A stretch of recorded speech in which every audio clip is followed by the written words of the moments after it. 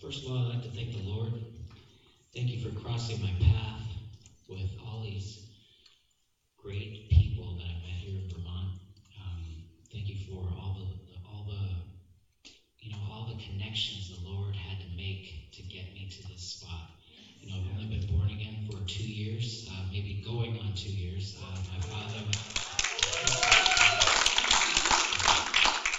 My father committed suicide,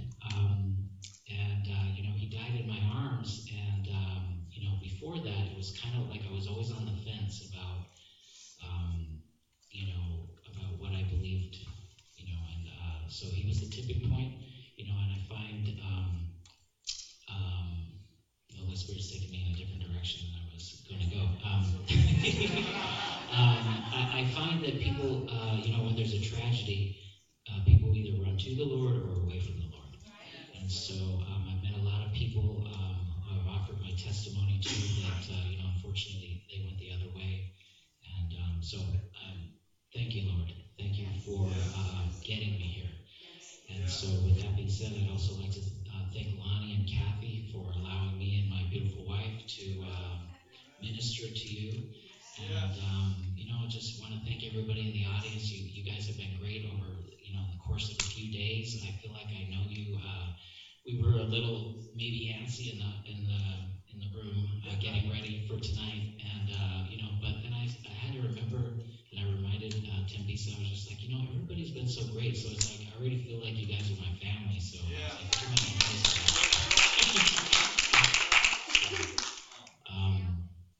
with that being said, me and my wife, we actually met each other.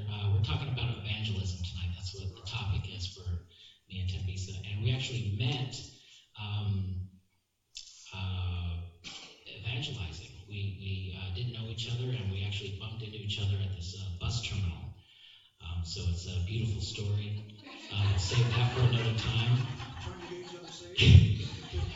Yes, and real quick, after we evangelized together, we were in a huddle, prayer huddle. There was about 3 or 4 of us, and she prayed so good that I was like, I have to get her number. So 2 days later, we met at a Starbucks, and the rest is history. A year later, we're married.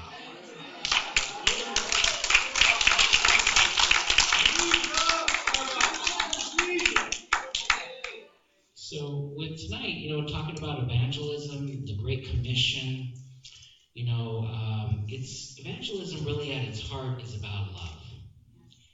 Do we love others enough to walk up to them cold turkey and share our faith? And, there's a lot of different approaches we can use, a lot of different techniques. When I first started, when I first got born again, there was it was the Spirit, or it was the Holy Spirit inside me. I just felt this need to tell others about Jesus, but I didn't know how. And so I started cooking some meals for some homeless out of my kitchen, and passing them around. And I would literally throw them the food and run away. Jesus loves you, and I'd hop back in the car. And I really didn't know what to say, and I would say, God bless you, and it was just, it was kind of comical. Finally, I found this one man, and I didn't know how to talk about Jesus, so then I thought, well, let me ask if I can read some scripture, because then it's already there, and I don't have to, reinvent the wheel. And this man said yes, and so he was just scarfing down the food because he was so hungry, and I just felt like, oh, yes, he said yes, and I started reading the Bible to him. And I got home, and I was just in tears, because I was like, this isn't witnessing, So I did a prayer that night. I said, Lord, please help me know how to talk about Jesus. Please help me know how to talk about your Son. And then the very next day, see, this is how the Lord is when you pray those prayers that are in alignment with the Word. Yeah. And the next day, 3 pastors, one of them being right here, Matt, called me the very next day and invited me to be an evangelist, or to invite me to teach me how to be an evangelist. I was living in California at the time. Matt told me about a program here in Florida, and I ended up selling my house, moving out to Florida, where I met my my wife 3 weeks later. But so, this is how the Lord orchestrates things. Yeah. And so without, going too much off the path, 1 John 3:10 says, "Dear children, let's not merely say that we love each other. Let us show the truth by our actions. Yeah. Our actions will show that we belong to the truth, so we will be confident when we stand before God." It's about a testimony. We're going to be giving our testimony. Sometimes I make this little kind of funny joke. A lot of believers, we do the rapture and then we're just in heaven. We're missing a big thing. There's going to be a one-on-one personal testimony that we have to give Lord Jesus. And it's going to be a little uncomfortable. For some, depending. And so evangelism is going to be part of our testimony. And so, the devil comes in our head. He likes to condemn us. He likes us to not witness. He doesn't want us witnessing our faith because ultimately Jesus wants us to make more disciples. Right. When Jesus ascended into heaven, before he ascended into heaven and he met, the disciples, his last set of instructions was to make disciples. Right. And so, the devil doesn't want us to do that. So he comes in through condemnation and he makes us feel inadequate. And so that's what he did to me. He made me, hey, you're no good. They're not going to get it. You're just born again. And what did it get me? It got me to a state of tears to where I had to pray to the Lord to help me, and he ultimately did. But, it was that condemnation. And so I think that happens a lot. And, it happens to me too. So it's not ever, maybe it doesn't completely go away. So, but, we strengthen ourselves. Think about the gym. When you first started, and I kind of gave this example last night, when you first started going to the gym, has anybody in the audience overdone it? I know I have. And then you were so sore, you didn't want to go back. Right. And sometimes that can happen with evangelism, meaning like we make mistakes, and of course condemnation comes in, or we overdo it, and then, we're like, oh, that wasn't a good thing, So really we got to start off, maybe a little bit smaller and then build up from there. But also evangelism is about advancing the kingdom. Yeah. So it's about taking dominion, and it's about multiplication. So my wife is going to go into specifically about dominion and multiplication. But also, the thing about evangelism is that it's very serious. The Lord takes it very seriously. And sometimes us as believers and in the body of Christ, we undervalue the importance of evangelism. Right.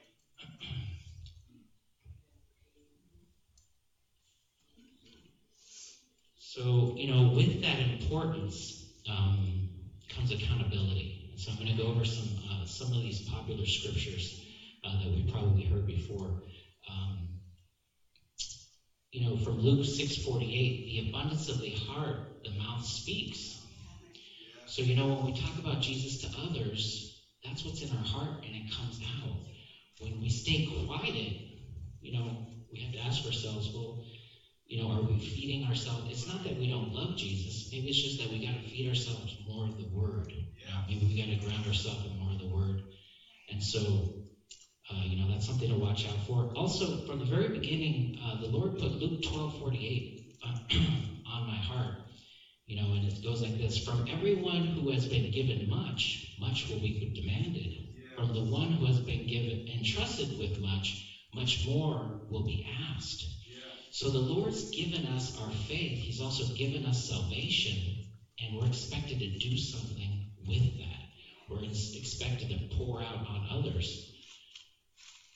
The Lord wants us to carry forth this message of reconciliation and being His ambassadors. Yeah. So, so we know this popular scripture from Matthew 25, the bags of gold, right? The talents. This person was given five talents. This other person was given 2 talents, and then there was another person who was given 1 talent. The master leaves, right? Anyway, the master comes back, And then he asked the servants, what have you done with the talents? Talents is another, like dollars. What have you done with the talents I've given you? And so, the person with the 5 talents and the person with the 2 talents, they were rewarded. And the person that did nothing, he buried the talent. He was actually ultimately banished. So really, the Lord has given us our faith, and so He wants a return on His investment. He wants us to do something with that. And so, unfortunately, in the body of Christ, if we're just going to church, that's good, but we got to be making disciples, because ultimately it comes back to testimony. Because we're going to have a one-on-one with Jesus, and He's going to want to know. He's going to say, give me an account of your life. What did you do with your faith? So, sometimes when we talk about evangelism, what can happen is that people feel convicted. And sometimes conviction is good because that's from the Holy Spirit. Never let condemnation come in and, hey, what's this guy talking about? No, I'm here to encourage and just ultimately, get everybody to get excited about Jesus and tell others. So we'll go into some practical examples on how to do that, some materials that make it easier. Also, Paul talks about a race. There's a race set out before us. So what kind of race will we be running as believers if we weren't telling others about Jesus? So it's real important that, this race that the Lord has set out before us, that we're including, trying to make disciples, because ultimately our race will end, whenever that punch-out date is or before Lord Jesus comes back. We want to make sure that we have a good testimony for Him. Also, there's something about when you evangelize, when you share your faith, there's a fire that comes within you. There's a story of the 10 virgins, right? So they were all believers. 5 were prepared and 5 were not. So that's a story of where the 5 who were not, they had to make changes. They had to go back for more oil. And so the 5 that were okay were the ones that had the fire. They were the ones that had the oil. They were the ones that had the Holy Spirit. That fire within you comes from witnessing. And sometimes what happens, I'll tell you a practical example, is when I first got saved and I was telling others about Jesus, this believer said, oh, well, you'll calm down after a little while. This happens to all of us. And, don't worry about it. Like it was a disease, like it was something that was going to go away. And, I just, like in my spirit, even at that time, I was like, this doesn't sound right. But what this believer is like a lot of other believers. And what happens is this, is that, yes, we're on fire because, we get lit. That Holy Spirit gets lit inside of us. And, but we let life get in the way. We let the devil get in the way through distraction. And some of them are important, family, job, career. But, when we go along with all those distractions of life, we stop doing the things that the Lord has really ultimately had us do. And that's advancing the kingdom by talking to others about Jesus, talking about the message of reconciliation. Amen. And so, that's just something to watch out for. All right. So the enemy hates evangelism. He doesn't. Another reason why he doesn't want evangelism is because part of evangelism is healing. Praying healing over people, laying on hands, and casting out devils, casting out demons, breaking those bonds, breaking those chains. I'm going to show you a practical example after this. But when we lay on the hands, and me and my wife often see this when we go out evangelizing, is when you pray for somebody. After they do a salvation prayer, there's a light behind their eyes, their pupil, it changes, there's clarity. There was like cloudiness, and then all of a sudden, they're like, it's like you can see it in their eyes, and then all of a sudden they're friendly. And they're talking to you, and they just they can't even be quiet, and it's cool. But it's like, and some of them even say, I just felt something lift off me. Yeah. And so, it's all spirit. And also some people cry. And so, don't let the enemy come into your head thinking that you're not making a difference. When you lay hands on somebody, and it can be simple, it's just like, bonds be broken, chains be broken, I command every devil, demon, and spirit out of his body now in the name of Jesus. Or, in the name of Jesus Christ, I take authority over this body be healed, mind be healed, strength return, I command complete restoration over this body in the name of Jesus. So, that's just a practical, quick example of healing and commanding a devil out of the body, and boom, they're going to be a new person. And, I'll get into that in a little bit. The enemy wants people to stay in bondage. So, it's important that we lay the hands on them because those bonds break. All right, and then, we were evangelizing a few weeks ago when we ran into this prophet in the parking lot. It was interesting. This is how the Lord works. We were there to tell him about Jesus, and he ends up praying for us. My wife she normally doesn't ask anybody to pray over us when we're out evangelizing, and she said, "Would you pray over us?" And I was like, "Oh, I gotta tune in." So he was important. But I'll just share some quick. So this prophet had a lot of dreams and visions on end days, and so he gave this one vision and dream that he had. And when somebody is a prophet, because the hair on the back of my neck kind of stands up when they start talking about certain things. You just know that they're clued in with the Lord, and you know that they have heavenly dreams. And so he was talking about this one dream or vision that he had, the Lord gave him. And it was about after the rapture, and it was specifically for believers. And there was a long hallway,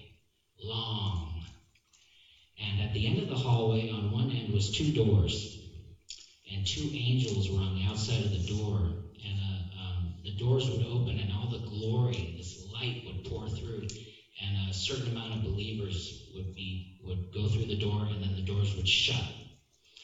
And then basically it was the Bema Seat judgment with Christ, where you were going to give your testimony. And so a lot of believers in the hallway, they were worried that they hadn't witnessed. They hadn't told others about Jesus. And there was fear going on in the hallway. So he was just saying, we're going to have to be given an account. Of all the things the Lord could put on the very last page of the Bible, why did he put certain messages? Of all the phrases that he could put. In Revelations 22:12-13, he says, "Look, I am coming soon, bringing my reward with me to repay all people according to their deeds." Yeah.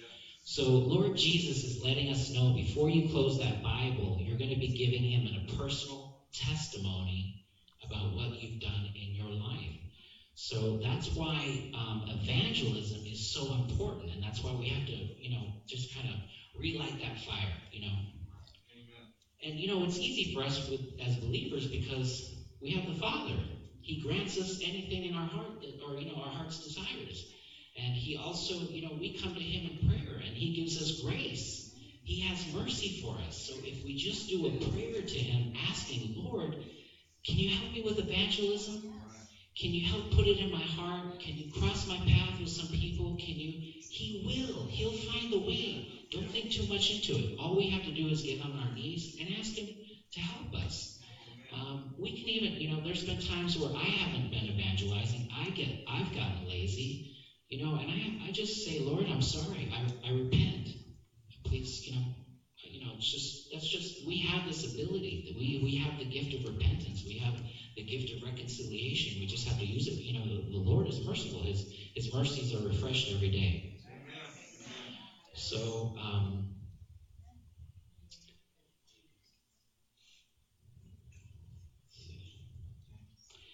and here's another thing a practical example. My background as nursing, so I love examples, right? I think sometimes examples, they connect the dots for people. And so, when I give this example of when you're standing in front of Lord Jesus and he says, give me an account of your life, this is oftentimes how I envision it will go, is people will start talking about their children, what they've done for their children. I did this, I made sure my children always had something to eat. I took care of them. I sent them to school, kept them kept them away from bad people. I took care of my husband. I took care of my wife. I took care of my household. And Jesus is going to be like, good. You honored your household. Now, how did you advance the kingdom? So what I'm trying to say is the testimony of that individual who just talked about their family and all the things that they did for their family, it's lopsided. That testimony is lopsided. I give this example too, is would you brush half of your mouth? Would you wash half of your body? No, we wouldn't do that. And so that's how we have to start thinking of evangelism, is that yes, we take care of our family, but we also have to advance the kingdom. And sometimes it's hard integrating those because of time. But that's where faith comes in. That's where prayer comes in. That's where it comes in pressing in and, finding that time, working with your spouse. I'm just gotten married, so I'm all of a sudden realizing, wow, she doesn't have all this extra time we used to have.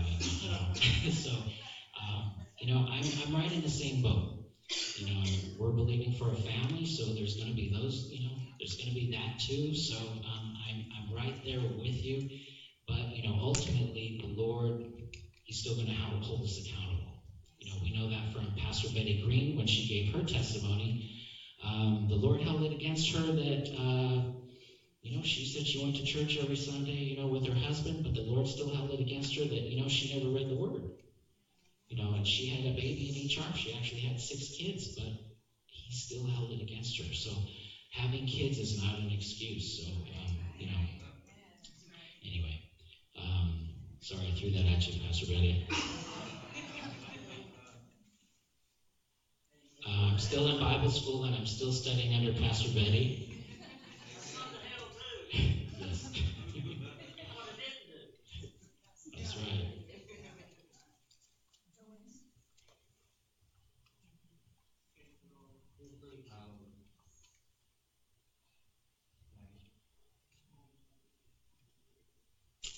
Let's see. Right on. Thank you. Hallelujah. Thank you, Lord. So, from 1 Corinthians 3:6-9, the Apostle Paul says, I planted the seeds in your heart and Apollos watered it, but it was God who made it grow. It's not important who does the planting or who does the watering. What's important is that God makes the seeds grow. Yes. The one who plants, now listen to this, the one who plants and the one who waters work together with the same purpose, and both will be rewarded for their own hard work, for we are both God's workers, and you are God's field, you are God's building. Yeah. So basically, Paul is saying one waters, another plants. So when personal evangelism, when I walk up to somebody and I, maybe say, hey, I say, do you have Jesus in your heart? Oh, get away from me. It's like okay, I'm going to be persecuted, but if they receive, maybe they don't do a salvation prayer, but a seed still gets planted in the ground. Or even though they said, no, get away from me, the Holy Spirit may be convicting them so that the next time they say yes to another soul. And so the Lord always sees our work no matter what we do, because he sees our heart. Because why? Because Jesus is actually in our heart. So everything is being recorded. I tell this to people. There's 3 video cameras. There's one 5 feet over your head. There's one in your head, and there's one in your heart. Everything is being recorded. Everything is being put into books. And all those books are going to come out on judgment. So, so this is going to tie into this next scripture that I have. 1 Corinthians 3:10-15. Because of God's grace to me, I have laid the foundation like an expert builder. Now others are building on it, but whoever is building on this foundation must be very careful, for no one can lay any foundation other than the one we already have, Jesus Christ. Anyone who builds on that foundation may use a variety of materials, gold, silver, precious stones, wood, hay, or straw, but on the judgment day, fire will reveal what kind of work each builder has done. The fire will show if a person's work has any value. If the work survives, that builder will receive a reward. But if the work is burned up, the builder will suffer great loss. The builder will be saved, but like someone barely escaping through a wall of flames. So really, all of our works in life, and this is part of our testimony and our rewards that's going to happen, everything that we've done in life is going to pass through fire. It's going to pass through the fire of judgment. Stick, stone, straw, so like maybe our personal empire. I think of my parents. They amassed, their mini empire. It was a 3-bedroom house, and a couple of Harleys. But, those are stick, stone, straw. It's going to be incinerated. There's nothing that made it on the other side as far as material possessions, right? But when we witness and we save and we plant seeds and we water others, those are the works that, that's going to be the precious stones. That's going to be the gold, the silver that passes through, that makes the test of fire. And then we receive a reward for that on the other side. And it's okay to think of reward. Paul says that, with the race. We're trying to win a crown so that we have something to throw at Lord Jesus' feet come Revelation. And so, but ultimately, we're not doing this because we're thinking of a reward. We're doing it because of love. This thing of love, when we, from Galatians 6, when, whatever we sow, we reap a harvest. And so when we love others enough to share our faith, we reap that harvest of, there's a fire that burns within us, and then we want to do more and more and more and more, and then, you become like my wife. So, she's great. She's a great witness. She's taught me a lot.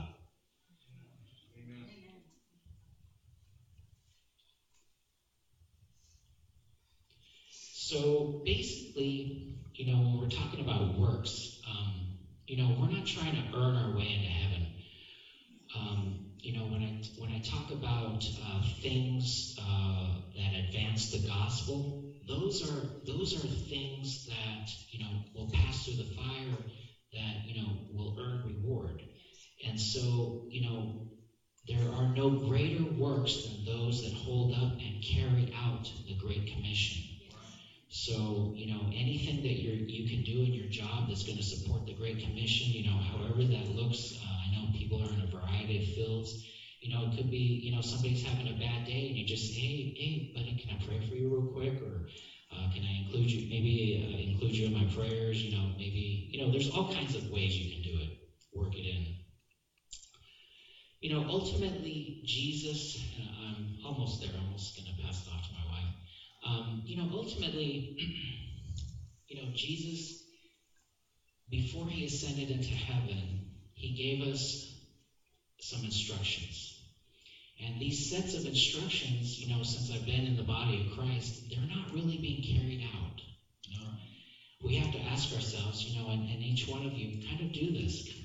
How many people have I baptized in the last 5 years? How many people have I laid hands on? How many people have I cold turkey walked up and prayed for? How many people have I casted out demons? See, the thing is this, is the devil wants us to forget that we have authority in Jesus Christ. We have the ability to break bonds. It's a power, it's authority. Jesus says, all authority on heaven and earth has been given to me, and he gives that to us because he's in heaven. He's relying,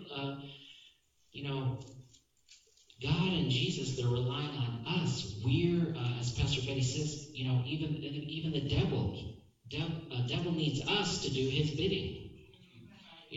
But Jesus needs us to do his bidding as well. So a body is needed to do the work of the kingdom. We have to lay hands. We have to command healing. We have to command devils to come out. And, and baptize others. It was interesting. True story, I came out of, I was at Walmart, and I saw this person in a walker, or one of those mobile carts, and I laid hands on her and, prayed for healing over her. And I saw this guy over to the side staring at me. And I was like, oh, okay, so I bet he wants prayer. And sure enough, he's like, hey, man, I need prayer. And so just in the course of conversation, I prayed for him, laid some hands on him, and he ended up sitting in my car, and I think we were talking for almost an hour. The long and the short of it was that me and my wife ended up baptizing him. So Anna brought him to church. He was my first disciple that I brought, or first person that I brought to church, that was. And so, anyway, I just thought that was a good story.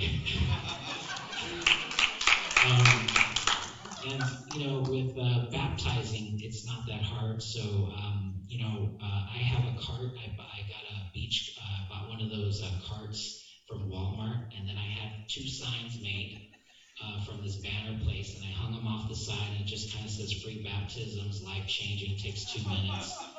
And I walk up the cabana section. There's all these cabanas in a row, and I pull the cart. And I just walk up to people and I'm like, hi, how you doing? My name is Shay. I'm doing water baptisms. Are you baptized? And usually they say yes. And I'm like, okay, no problem. I said, hey, may I pray over you? And they say, yeah, sure, no problem. And so, then I ask them, then I pray for them, do a salvation prayer, lay hands on them. And then, but I wasn't getting that many people that wanted to be baptized. So I was like, Holy Spirit, how can I get more baptisms? And so I felt like he was telling me I have to talk about the baptisms at the end as well, because then, maybe people will want to get baptized, because, that's the thing. Everybody had the infant baptism and they think that's enough. And so, anyway, I digress. All right. How are we on time? Okay. All right.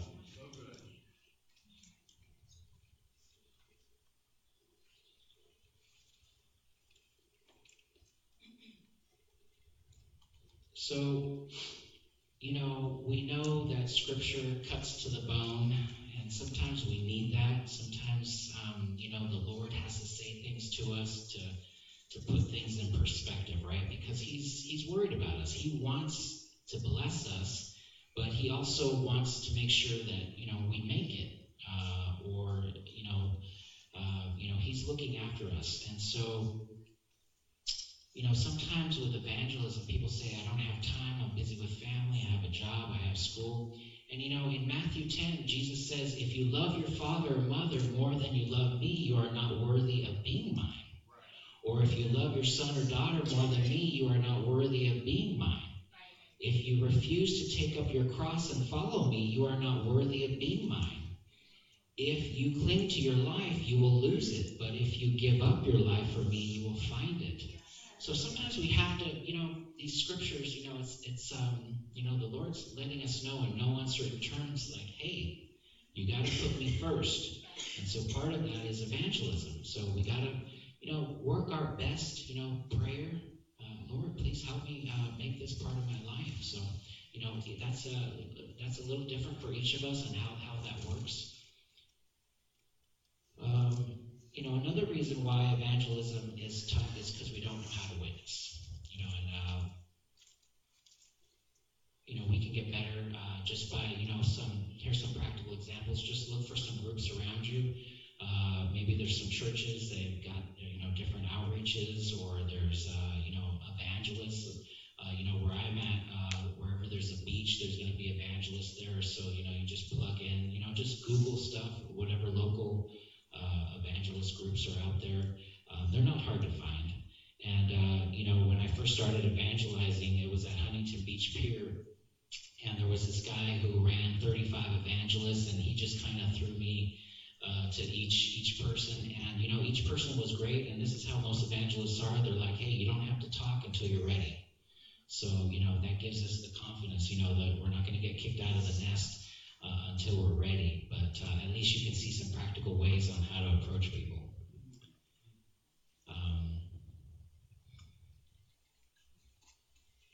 And once again, when I was talking about that prayer, 1 John 5, now this is the confidence that we have in him, that if we ask anything according to his will, he hears us. Yes. And if we know that he hears us, whatever we ask, we know that we have the petitions that we have asked of him. The Lord will answer your prayers with evangelism. Yes. He will answer your prayers.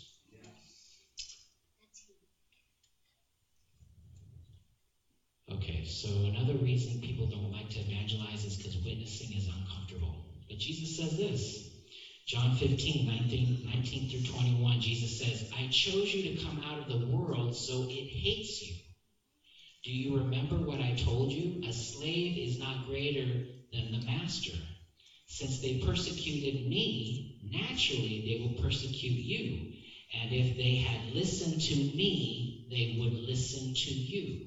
They will do all this to you because of me. Yeah. Matthew 5, 11 through 12. God blesses you when people mock you and persecute you and lie about you and say all sorts of evil things against you because you are my followers. Yeah. Be happy about it.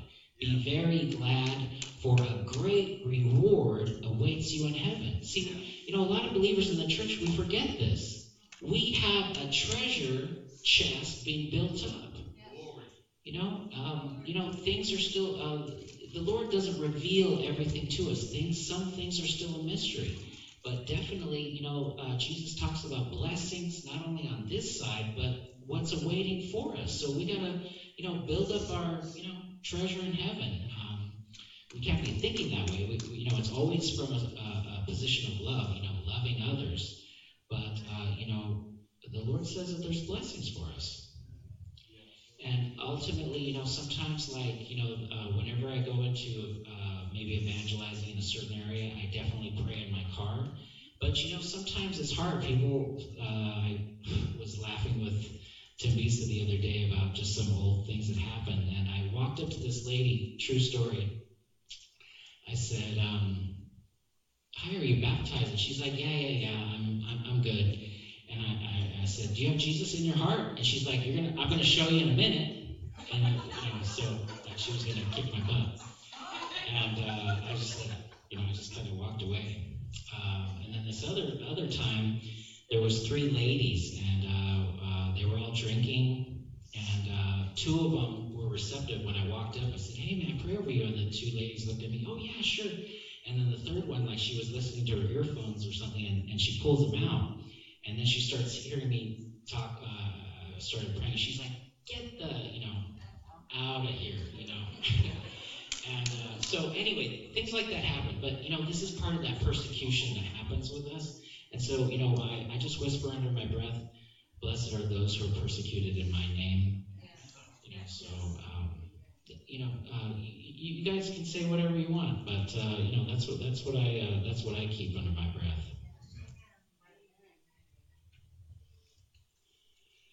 1 Peter 5, I like this one. Peter says, if you are insulted because you bear the name of Christ, you will be blessed. Yes. That's a good one.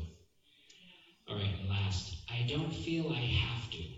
Sometimes I've heard that before in the body of Christ. People, I've heard this one, that's the evangelists in the fivefold ministry. They're the ones that witness. If that was true, then the Lord would have a whole bunch of evangelists, the evangelists, that's capital E. We're all small e, we're all evangelists. We're all supposed to evangelize. We're all supposed to tell others about the Lord. We're all supposed to tell others about reconciliation. It's something that we're all supposed to do. So I'm just encouraging everybody. And let's see. Like I said, sometimes the word cuts to the bone. So here's a scripture that can cut to the bone. Anyone who believes in God's Son has eternal life. Anyone who doesn't obey the Son will never experience eternal life, but remains under God's angry judgment. we have to take Christ's last set of instructions very, we have to take it seriously. He said, go make disciples. He said, baptize others in the Father, the Son, and the Holy Spirit. He said, lay hands. And he also said, believers, these things will follow believers. Yeah. And so from Matthew 10, it says, Jesus says, whoever confesses me before men, him I will also confess before my Father who is in heaven. But whoever denies me before men, him I will also deny before my Father who is in heaven. Sometimes people always think denial looks like how Peter did it. Peter, somebody was coming from the left and from the right. Hey, there's that guy. He's part of the, he's a disciple of Jesus. No, I'm not. And somebody else comes in and, no, I'm not. So he denies 3 times like that, right? And so sometimes people think that that's how denial looks like of Jesus, but sometimes it could be we're just not sharing our faith. Ultimately, the Lord will decide how that looks for us when we offer a testimony. But we don't want to be, we don't want to be surprised, at the very end. Think about Pastor Betty. With her testimony, she slid right out of her body. Her spirit just slid right out, and in an instant, she knew that she had messed up. She had given everything to her body. And so sometimes we as believers, sometimes we just come to church and maybe we're not doing anything else. And maybe that's not for everyone. I'm sorry, I'm not saying that for anybody in the audience. I'm just offering a practical example of how, we have to share our faith.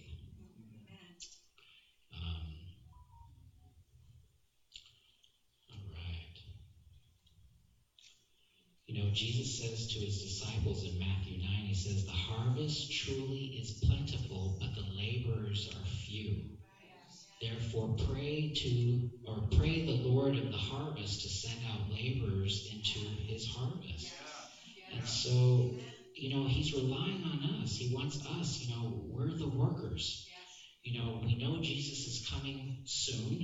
And I give this practical example, like, when I was at McDonald's, right, the manager says she's going to go somewhere else. She's going to disappear for a little bit.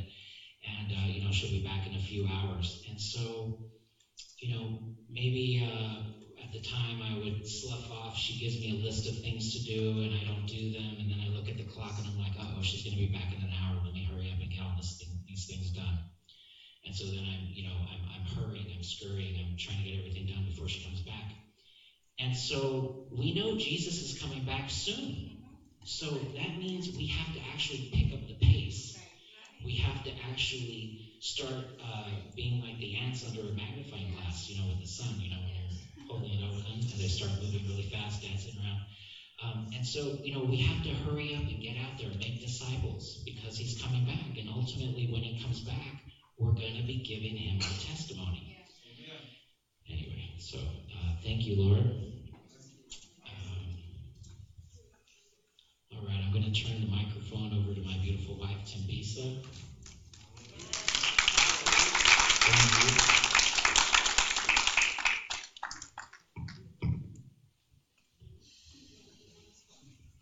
Hallelujah. Thank you. Thank you, thank you, thank you, thank you, thank you, thank you for having us. So, what are the names? I give the names. Kathy, Pastor Kathy and Pastor Lani. And thank you just to everybody who received so much love here. Thank you, thank you. I am glad we came. I'm just so grateful to God. But my husband has said it all. Has said most of the things in relation to evangelism. Really, it's more of a relay, passing a baton. Because when you receive Jesus, you're really excited about sharing about him. I think it comes down to identity. When we know who we are, think about the children, or maybe there's a garden boy in the garden, or there's a servant that cleans the house, and you have a child in the house. The benefits of a child or of a son or a daughter, they are very much different from the benefits of the servant in the garden. So the point I'm trying to make is when we gotta understand our identity in Christ, the one who is sending us to do the work. When we don't know, I think the problem is not fully understanding who we are in Christ. And I think, the scripture that the Lord has put in my heart, which is really part of, is majorly the ministry is called us into, is dominion. This is the reason we are existing. We are existing for dominion as believers. I mean, actually, everybody that is living. The message that we have been given is a non-discriminatory message. It doesn't discriminate anybody. It's not focused on that this one is a Christian, this one is not a Christian, this one is a Buddhist, this one is a whatever, this one is a Methodist, this one is a Presbyterian, this one is an atheist. It's a message for everybody, which I think is very powerful, because people, hallelujah, people are all created in the image and likeness of God. Amen. So what that means, the implication of that is everybody has to get back to God. Every human being has to get back to God, and there's only one way to God. It is through Jesus Christ. He is the one who was sent to die on the cross for us. Remember Adam and Eve in the beginning. Adam and Eve were the seed of the humankind. Having been the seed of the humankind, they all sinned against God. So we all fell under the same trap. When they sinned against God, we were no longer able to present ourselves to God on our own. So we needed Jesus. We all need Jesus. Every human being needs Jesus to present us to God. This is why he is the only one way to God. So some people, they dispute this. Why Jesus? There's everything about Jesus. Everything is completely about Jesus. Hallelujah. I'm going to read the scripture from the book of, sorry, when I get louder a little bit, I'm not fighting with you. I just, it's just the excitement and the passion, of understanding what Jesus did for me. He saved my life on 9/11. On 9/11, I didn't know what was going on in America. I had no idea what was going on. I was still a young lady who didn't understand, who wanted to explore the world, thinking there's everything for me out there, but really there isn't anything for you out there without Jesus. Because I was about to get into serious danger. But he snatched me out of the world. He made it a point that, come back to me, my child, before the world captures you and swallow you to hell. Hallelujah. That's what we ought to preach to everybody. This is the reason we are living, to make disciples. Every human being. But the only way to make disciples is to get back to God through Christ. That's the only way we're going to have to make disciples, to build up those that have come to live an authentic spiritual legacy. That is the only legacy that makes sense. Everything else that we see materialistically, cars, houses, and everything else that we've seen, that is visible, we can see with our own eyes, it doesn't make any sense. It's nothing. What we see is temporary. What we don't see is eternal. So this is why we're going to lead people to the Lord. Make our very best to lead people to the Lord. That is part of making disciples. Preaching to them and witnessing to them is the initial part of making disciples. Then they need to be taught and to be ushered into the presence of God and to be ushered into the place where they need to be in Christ. I'm going to read quickly. I'm not going to be long because, I believe, I don't know, I'm going to take, as much short time as I can. But I want to read the scripture in the book of Genesis chapter 1, verse 26. From verse 26, just to help us get an understanding of why we are living. This message of dominion is a message that includes everybody, like I said. What I mean by it including everybody is, it is before the law. Because some dispute that, we're not under the law. Some dispute that, we are of Jesus. Some dispute that we belong there. But the message before the law and before Jesus is the message of creation. That is the message in the very beginning. that when God, in verse 26, then God said, let us make man in our image, according to our likeness. Let them have dominion over the fish of the sea, over the birds and air, and over the cattle, over all the earth, and over every creeping thing that creeps on the earth. So God created man in his own image. In the image of God, he created him, male and female. He created them.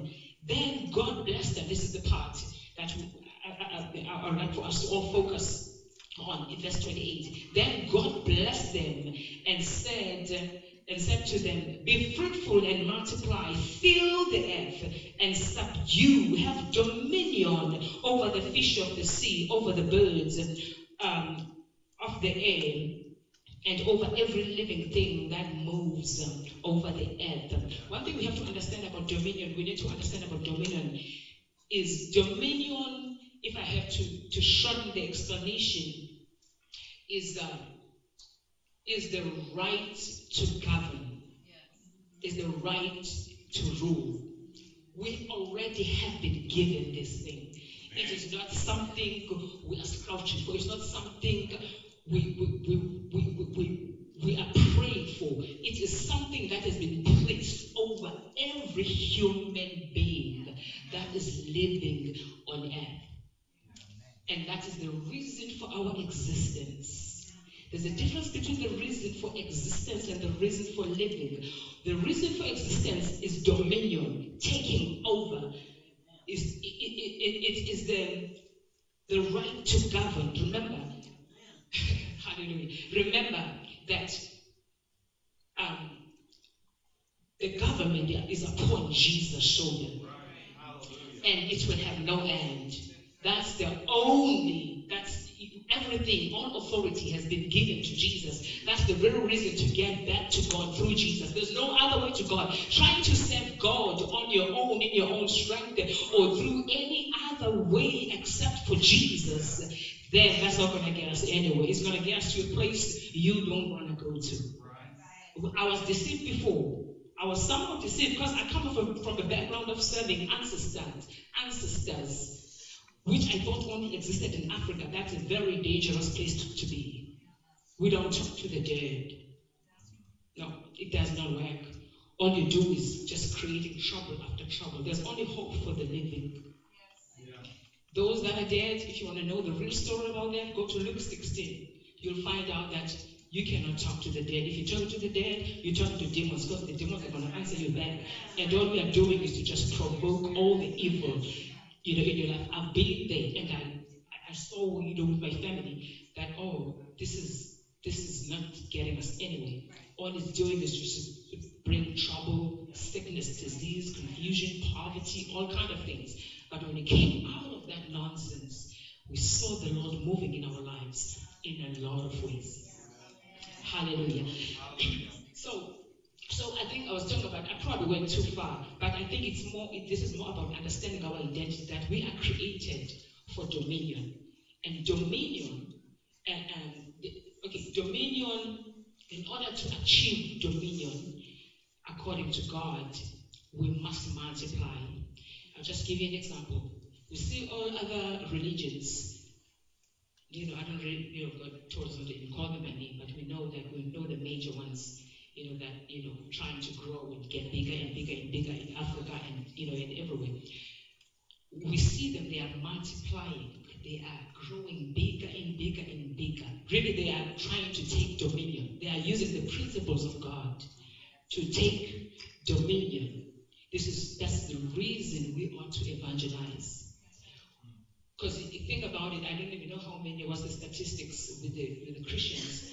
If we lead one person to the Lord every day, in 10 years' time, I think it's 2 billion, I don't know, I think it's about 2 billion statistics of Christians. If we lead each and every one of us, one person to the Lord, make it a priority that you don't go to sleep without leading someone to the Lord. Not in fear.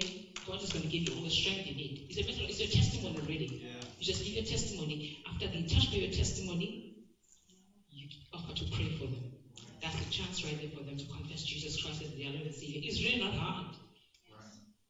I mean, I go to places, they scrutinize how I look, they scrutinize how I sound. But hey, you need Jesus. I'm not trying to convince you into something that's going to get you to a place, to a dead place. I'm trying to convince you to a healthy place. I'm trying to convince you, I'm bringing you into a place you need so that you can build a healthy spiritual legacy for your children and the children of your children. And then another part, I said the part about dominion, and another part is about sonship. Sonship. About the sonship, John 1:12 is talking about those who believe in his name, they were given the power, as another version says, they were given the right to be the children of God. When I discovered that scripture, I thought to myself, wow. When I approach people, sometimes they say, oh no, God loves us all. We are all the children of God. No, that is not biblically correct that we are the children of God. Not all of us are the children of God. It's those that believe in the name of Jesus that are the children of God. As long as we don't believe in the name of Jesus, we remain God's creation. Do you see that? We remain God's creation. We don't become the sons yet. We don't become the daughters yet. And what does Romans 8:19 says? It says the earth awaits for the sons of God to manifest the glory of God. And we can't do it without having the privilege or the title of being a son to God to actually manifest the glory of God. So those who have not received Jesus, they may think they belong to Jesus. They may think they belong to God because God is the creator of all. But really, as long as we don't have Jesus in our heart, who's the only one way to go, the only Holy One, the only one who died and rose up again, who's coming back, the only one we have access to God, the only one we are saved through, we're not going to make it there. So if you want a good enough reason to witness, is to understand your identity. That not only we are created for dominion, you are a son, because just by the fact that you are the child of God, you have accepted Jesus Christ as your Lord and Savior. That gives you an entitlement to be the son of God. So you've got to pass that on to somebody else, because they get shocked when I tell them in the streets that, well, I know you. They said, oh, God loves us all. Yeah, we're all the children of God. I said, no, we are not. You basically lingering in the air if you don't believe in Jesus and in his name. And some people, they call themselves spiritual. I said, no, you say you are spiritual. You don't have Jesus. You don't have Jesus in your heart, who's the only one way to God. You're lingering in the air. You're very vulnerable. You are vulnerable because you don't even know what spirit you belong to. You don't even know what spirit you're connected to. So the only spirit that will get you to a place where you need to be in Christ is the Holy Spirit. So if you're saying you're spiritual, you're lingering in the air. What spirit are you connected to? So get into the Holy Spirit. Be filled with the Holy Spirit. Then you're in the right place with God. Usually people respond. And one of the things, I'm just going to give you a little bit of strategies. Sometimes I was a Catholic before. I don't know if there are any Catholics here, but if Catholics, they need to be born again, because really, that's what Jesus said. He told us to be born again. And Jesus said, Catholics, I've been there, my mother was there. They say, they believe in the mother, whatever, the doctrine. But I say, you know what? You say this in love. You say, Maria, the mother of Jesus, during the wedding in John chapter 2, he said, whatever he tells you to do it. I know it was in relation to getting ready the water in the barrel to take it to Jesus to be changed to wine. But he said, whatever he tells you to do it. So if you take that scripture and generalize it and expand it in all of your life, you can take that scripture and say, whatever he tells you to do it. What did he say in John 3? He said, you must be born again. Be born of water and be born of the Spirit.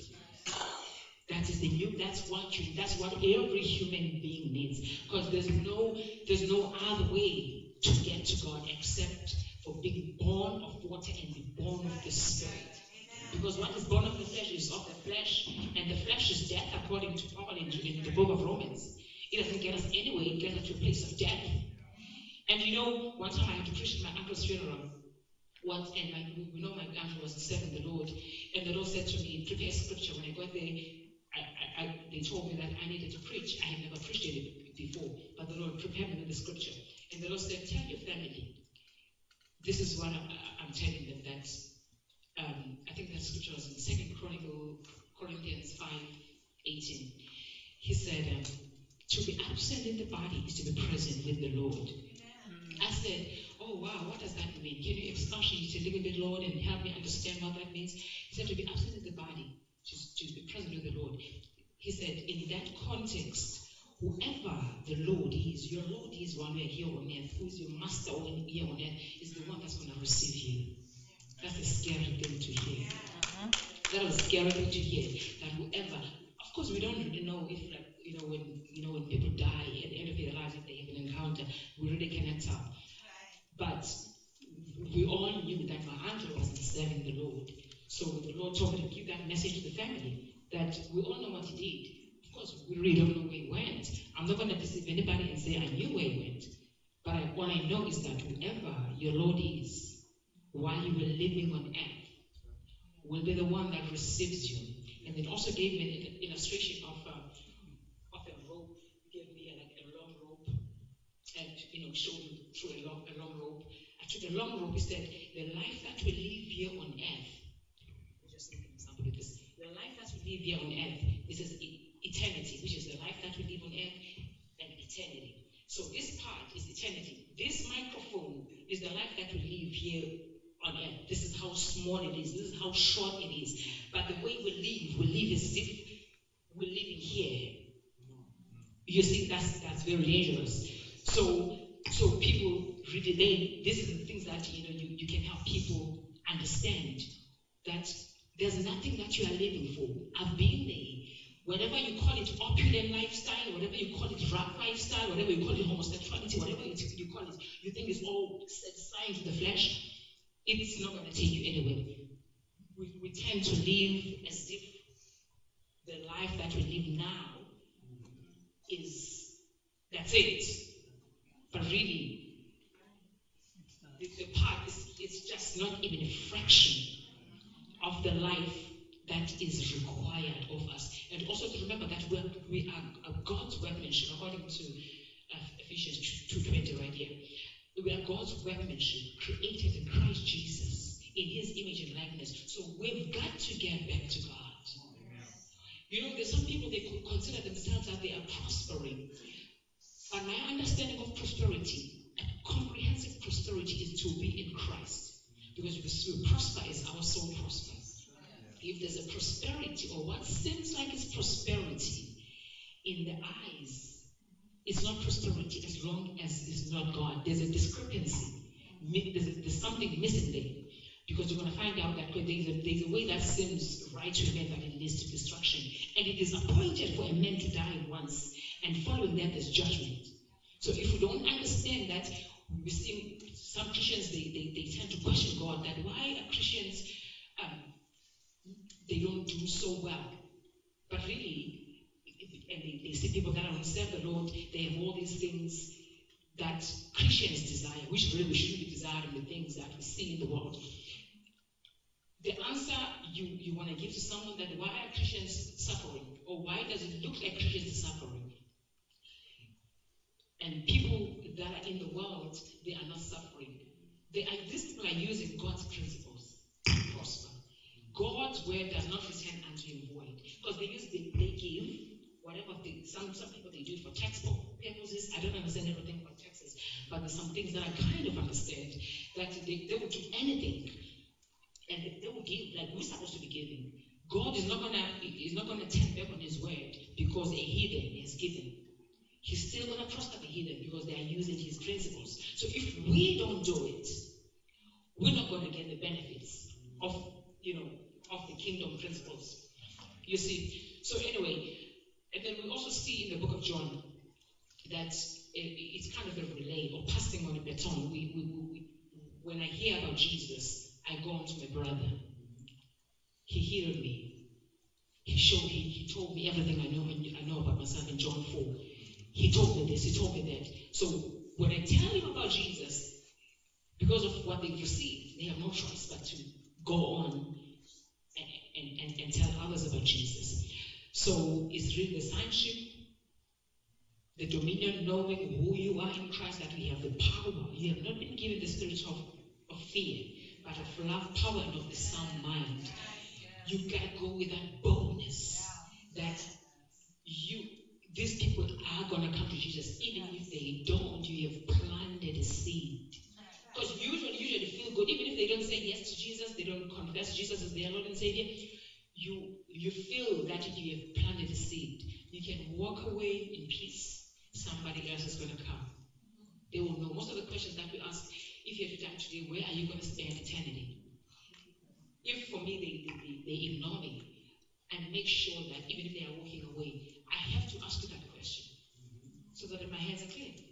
Where are you going to, if you die tonight, where are you going to go? And we've had stories of people, they'll meet, you probably meet them a couple of days later, and they'll tell you that, that question haunted me for however many days that since you asked me that question. So don't underestimate.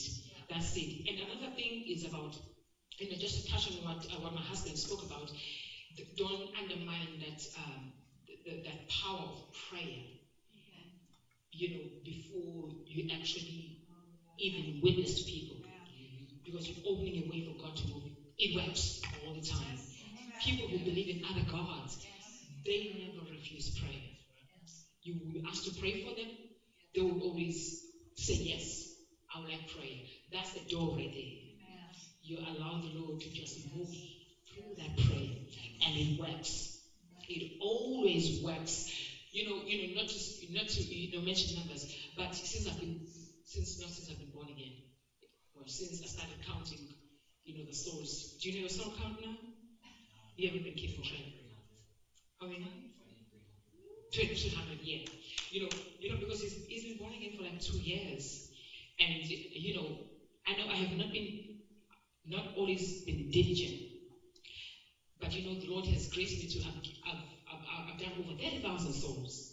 This is like really one-on-one.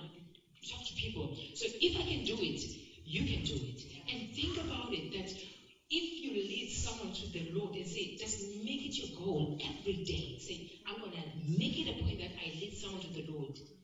Just one a day. How many years a week? A days a week? 365? Work it out. In 10 years' time, you will have a number. This is all for the glory of God. And this is just to help you. And then you will not want to win one soul. You will want to win more souls. Because the more you do it, and when you say yes to Jesus and you see God moving, they begin to cry, they begin to feel the joy. You want to say, I can do 3. I can do 4. And then you just see yourself just getting built up. And really the reason we have the Holy Spirit, the main reason, primary reason, according to Acts 1:8, after that the Holy Spirit came upon them, they were filled with power to be witnesses. Your testimony. Be a witness. What did Jesus do? What did Jesus do for you? He did it for you to go and be a witness. And we see it in John as well. John chapter 1. They kept from 40. They kept the brother told the other, and the brother called the other, the brother, I found the Messiah, I found. So that's the same thing we can do. But I feel like I should, pray with people, because this is not a forceful thing. Prayer works. I've seen prayer doing wonders. Sometimes I pray for people, sometimes with him, of course, we just got married. But I've seen people getting activated in soul winning. Like there was this lady, she came to the wedding. She was like, I think she was about 75. This lady, I saw her, she was handing out tracts. She's been doing that for years. So I was by the courthouse in Florida. And then she said, she saw me praying for people. She was just watching. She stopped doing what she was doing, and she just started watching me. And then she said, how do you do that? I want that. And I said, oh, you want it? Great. Let's pray. We prayed. That day, she led 10 people to the Lord. She's made it her goal every day. She needs 10. That's the deal she has with the Lord. Since I met her, it's been about a year. Every day, this is about 5 days a week. She leads 10 people. Of course, she's retired. I know people are working and all of that, but even in the work, I love the testimony I heard about, about a wife, that ministry that she did at work, with the lady. I know the institutions, they don't allow that kind of stuff sometimes, but sometimes just you have to be forceful and just, not forceful because you are disobedient, but because you feel the fire and God's going to protect you. Because sometimes you feel in the middle of the restaurant. I went into this expensive restaurant the other day, and then the fire of God started to come on me. I'm like, oh, no, like I'm thinking, no, I know what it means. When the fire comes on me, I have to do something about it. I cannot keep quiet. And I just say, I'm just going to trust the Lord. And then I stood there in the middle of, I started, shouting Jesus, telling people about Jesus. So I think someone went to the back to call the manager. I saw this. I saw God moving there. And as people were praying the prayer of salvation, the restaurant was full of people. And then as people were praying the prayer, the restaurant manager came. And then as soon as he got there, because they went to call him, as soon as he got to the front, he just started looking at me. He couldn't even look at me. He literally just dropped down. People prayed the prayer of salvation, and I left the building. I think the point is, like, when you get used to it, or you allow the Lord, actually it's more about yielding to the Lord. He will use you. I've seen, if you can use me in a foreign country, because this has been a foreign country for me since I've been here for about 6 years. But I've seen the Lord using me. I don't care about how I sound. I don't care about nothing. I'm going with Jesus. He is the one speaking through me, right? So why should I be worried about that? So it's just great. So I'm just like, if you allow me to just say a prayer, for people, I think it's all about being empowered. Because we already are empowered. We already are blessed. Because the dominion process is, we are blessed. He said he blessed them. He said, be fruitful, multiply, replenish the earth, and have dominion. What did Jesus say about being fruitful? He said, those who don't bear fruit, they will be what? Cut off. I know it's not nice to say, but it's there. We can bear fruit.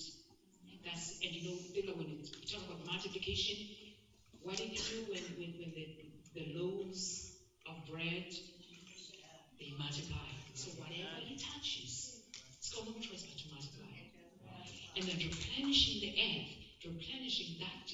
One of the reasons Jesus came is to restore that which was lost. And that which was lost was dominion as well. Okay, maybe there's many other things as well, but one of the things that people that relationship with the Lord, when Adam and Eve walked away, sinned against God. So he wants to restore that as well. That which was lost. I believe the person who wrote the Bible that doesn't have an English problem or grammatic problem. He said that which was lost. He's not talking about people. He's talking about things. Everything that belongs to us is being restored, is being recovered. And then consequently, dominion. That's the process of dominion. If you do it step by step like that, fruitful. Make sure you're fruitful in your area. And this is not just for preachers. This is because we are all, the minute you say Jesus is Lord, we almost have an obligation. I don't want to say obligation, but we've been given a mandate to make disciples. It doesn't matter where you are. In your sphere of influence, you can do this thing. God bless you. Can I just say a quick prayer before do you want me to do that now? Okay. And then I think my husband is going to just give you the leaflets. What do you call those things? All right. Hallelujah. Father, you are good. You are mighty. You are wonderful, God. We thank you for your mercy. We thank you for your grace. Thank you, Lord, for allowing us to speak here today. We thank you, Lord. What a privilege. What an honor, Father. Yeah. Hallelujah. We just want to say thank you. And we pray, Father God. I'm reminded of Psalms 2:8. He said, ask of me. I will give you nations. And the uttermost parts of the earth is your possession. So, Father, you're asking us to ask. I listened to 5 different people yesterday. They were talking about asking. Ask, you'll be given. I had 5 different people saying the same thing. Ask, you'll be given. Ask, you'll be given. Ask, you'll be given. Father, we've come to ask you, God, as the body, to help us. We'll lift up our eyes to the hills. This is where our help comes from. Not to the hills, but from above the hills, from the one who dwells in the highest place in heaven, the Most High God. That, Father, you will help us as the body to go out and lead others to you. In the name of Jesus Christ, we ask you, Father, that, Father God, you will help us to recognize the empowerment you've given us, Lord, to begin to utilize it, Father, in the name of Jesus. To begin to go out there and lead others to the Lord. We thank you, Father, that, Lord, you are the baptizer of the Holy Spirit and fire. Lord, we thank you that the Holy Spirit, it allows us to be witnesses. He's our teacher, he's our guidance, he's our counselor, he's our helper. We thank you, Lord, for the gift of the Holy Spirit that you've already given to us, oh God. And we ask you, Father God, that, Lord, we will begin to utilize, oh God, that which you've given us as a gift effectively and appropriately in the name of Jesus. I pray, Father God, over your people in the name of Jesus, that, Father, you will help each and everyone, oh God, that is here right now, Father, to be able to go out there, Father God. Give them the boldness. It is biblical to pray for boldness. And I ask you, Father, that, Lord, that you will empower each and every one of us, oh God, Almighty. That, Father, we will begin to go out there, Father, and tell others about you and bring them into you, God. We will no longer be complacent, oh God. We will no longer be in a place of being ordinary in you, oh God. For, Lord, we have the greatest in you. We just want to thank you, Father God, and ask you that you help us, oh God. Empower us. You said you bless the work of our hands. So, Father, we thank you, Lord, as we go out and do evangelism and leading our families and leading our co-workers and leading our colleagues, wherever you place us, oh God. Give us the boldness. Help us, Father God, to be uncomfortable in a place where there's people who do not believe. Because life is in Christ. Eternal life is in Christ. If we don't tell them, Father God, we have blood in our hands. Help us to understand that we don't just keep this salvation to ourselves. And help us to understand as well, Father God, that it is one of the most rewarding things to lead others to Jesus. Because as others are getting blessed, we are getting blessed as well. We thank you, Father, Lord. Even it's part of the spiritual warfare. When it talks about the spiritual warfare in Ephesians chapter 6, one of the things that I mentioned is the gospel of peace. So when we preach this gospel of peace to the others, Father, we thank you that, Father, we see every problem, it just dissipates, it just goes away because we have gone out there. I've seen it myself, oh God, when I feel the pains and this, but I say, you know what, I'm going to go and take this pain out to the world. I'm going to go and take this pain out to go and pray for others. By the time I step on those buses, by the time I step on those streets, the pain goes. So, Father, we pray that, Lord, you will empower us, oh God, once again. It's one baptism and many infillings. Fill us afresh, oh God, we pray in the name of Jesus. Baptize us with the Holy Spirit and baptize us with your fire. Help us not to let us not be drunk with wine, but be filled with the Holy Spirit, oh God. This Holy Spirit is for a reason, God, for us to go and tell others and make disciples, Father, in every sphere of wherever, God, we are, wherever you have sent us to be, wherever you place us, oh God, you've given us the power, the spirit of love, power, and of a sound mind, and the spirit of fear. We cut it off in the name of Jesus. We bind it. We don't have the spirit of fear anymore. We thank you, Father, for helping us. We give you all the praise. We give you all the glory and all the honor, for it belongs to you. In the name of Jesus Christ. Amen, amen, amen.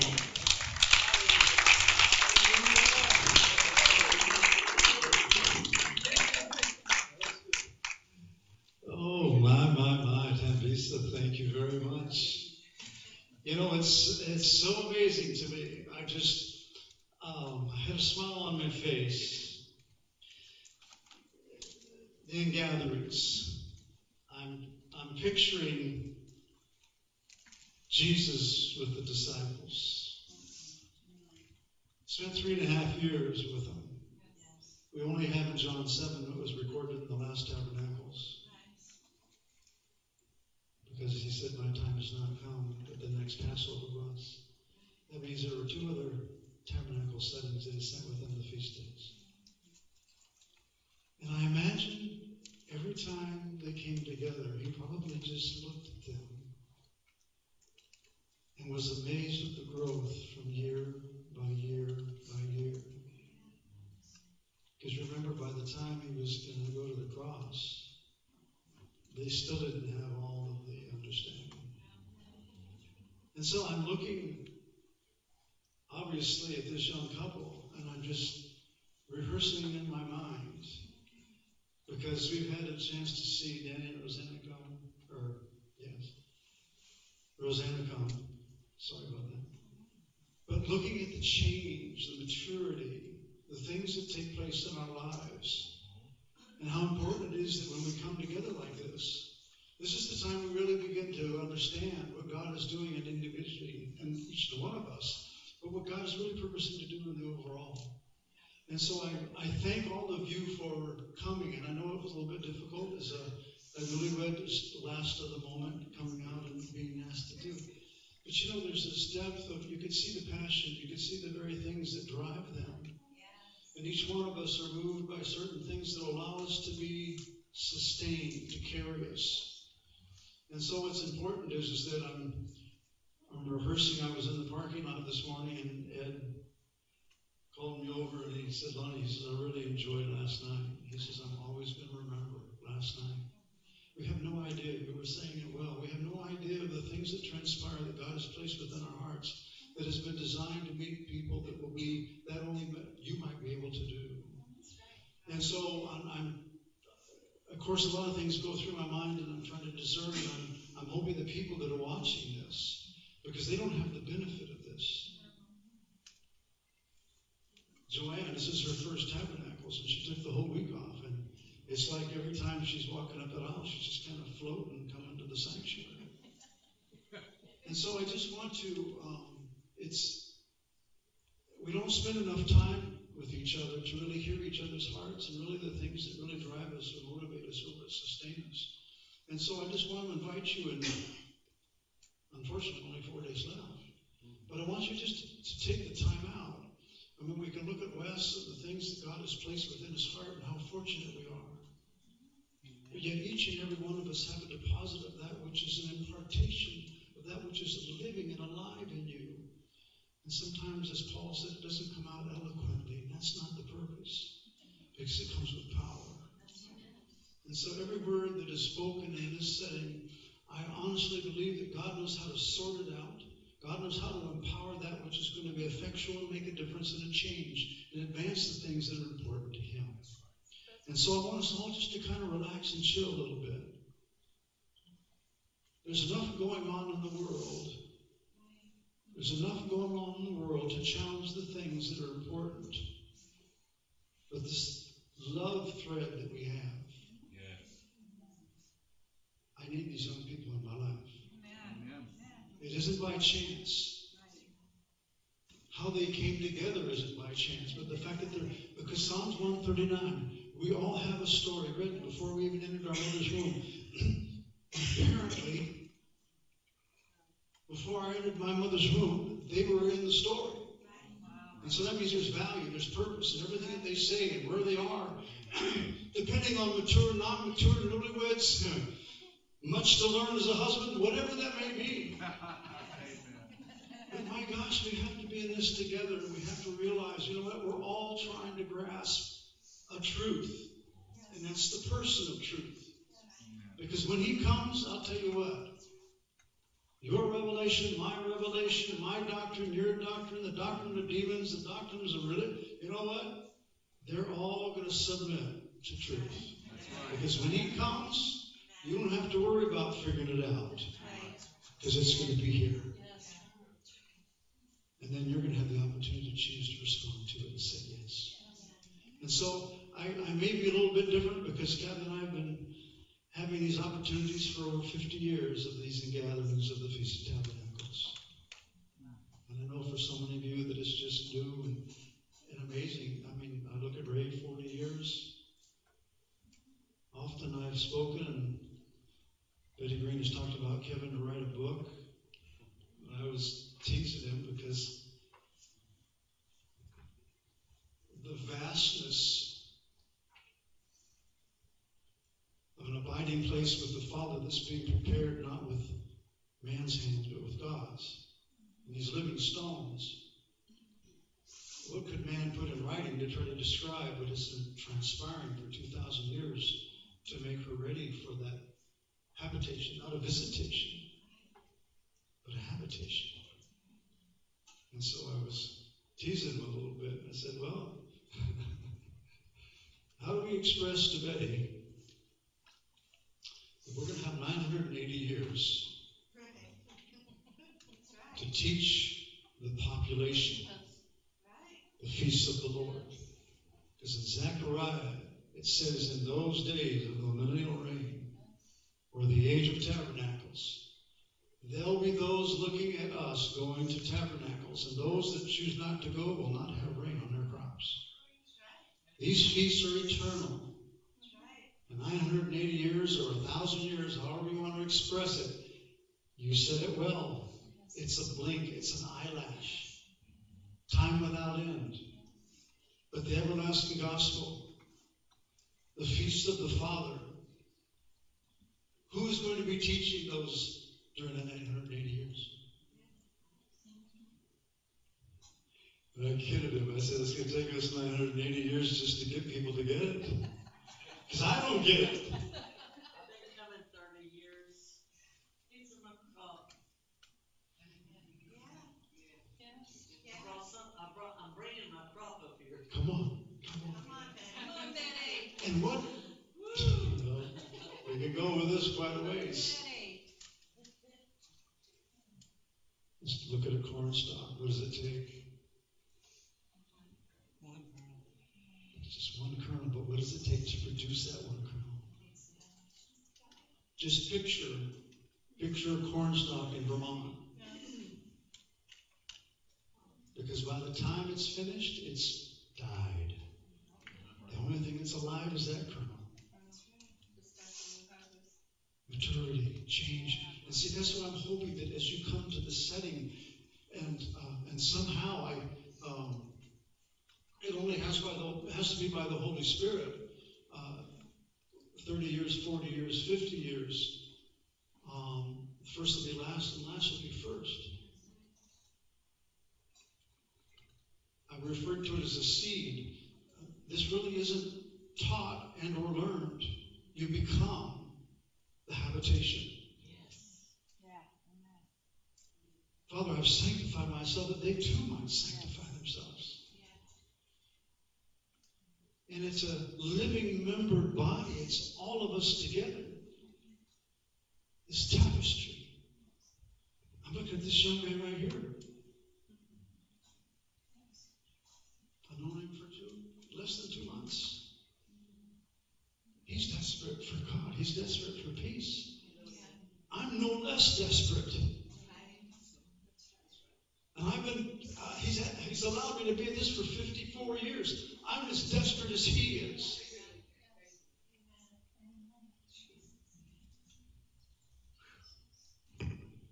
Because I'm not this yet.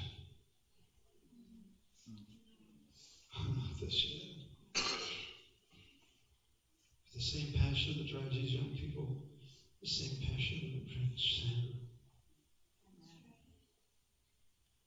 There's nothing else for me. There isn't nothing else. But it's as equally important. It's like, I've got to find a way to make this real for you. I have to create the atmosphere, then God can then come down. And as real as I'm asking it to be for myself, it's got to be for all of us. Because we're all going this, we're doing this together. Nobody's going to be left out. Nobody's going to be left behind. And so, I don't mean to get serious on you, but somehow, I do this on the Sundays and whenever I have the opportunity to speak. We're living history. We're living the fulfillment and the closure of this age. Everything that has been written about, everything that Paul was hoping that he would experience, we are on the cusp of fulfillment of his word. And 2,000 years closer than those that were before. And so, I'm saying all of that, as well as for those that are watching.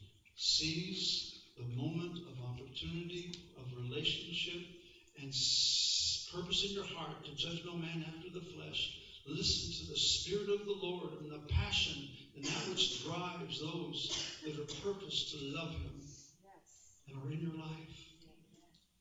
Embrace it. And then believing that when this particular season of time comes by next year, I mean, can you imagine 3 million, however million people would go to Jerusalem, Passover, Pentecost, waving of the sheaf offering. So they had anticipation of what? What everybody looks like. Wonder what's happened in their life. Wonder how God has blessed them. Wonder how many children they might have.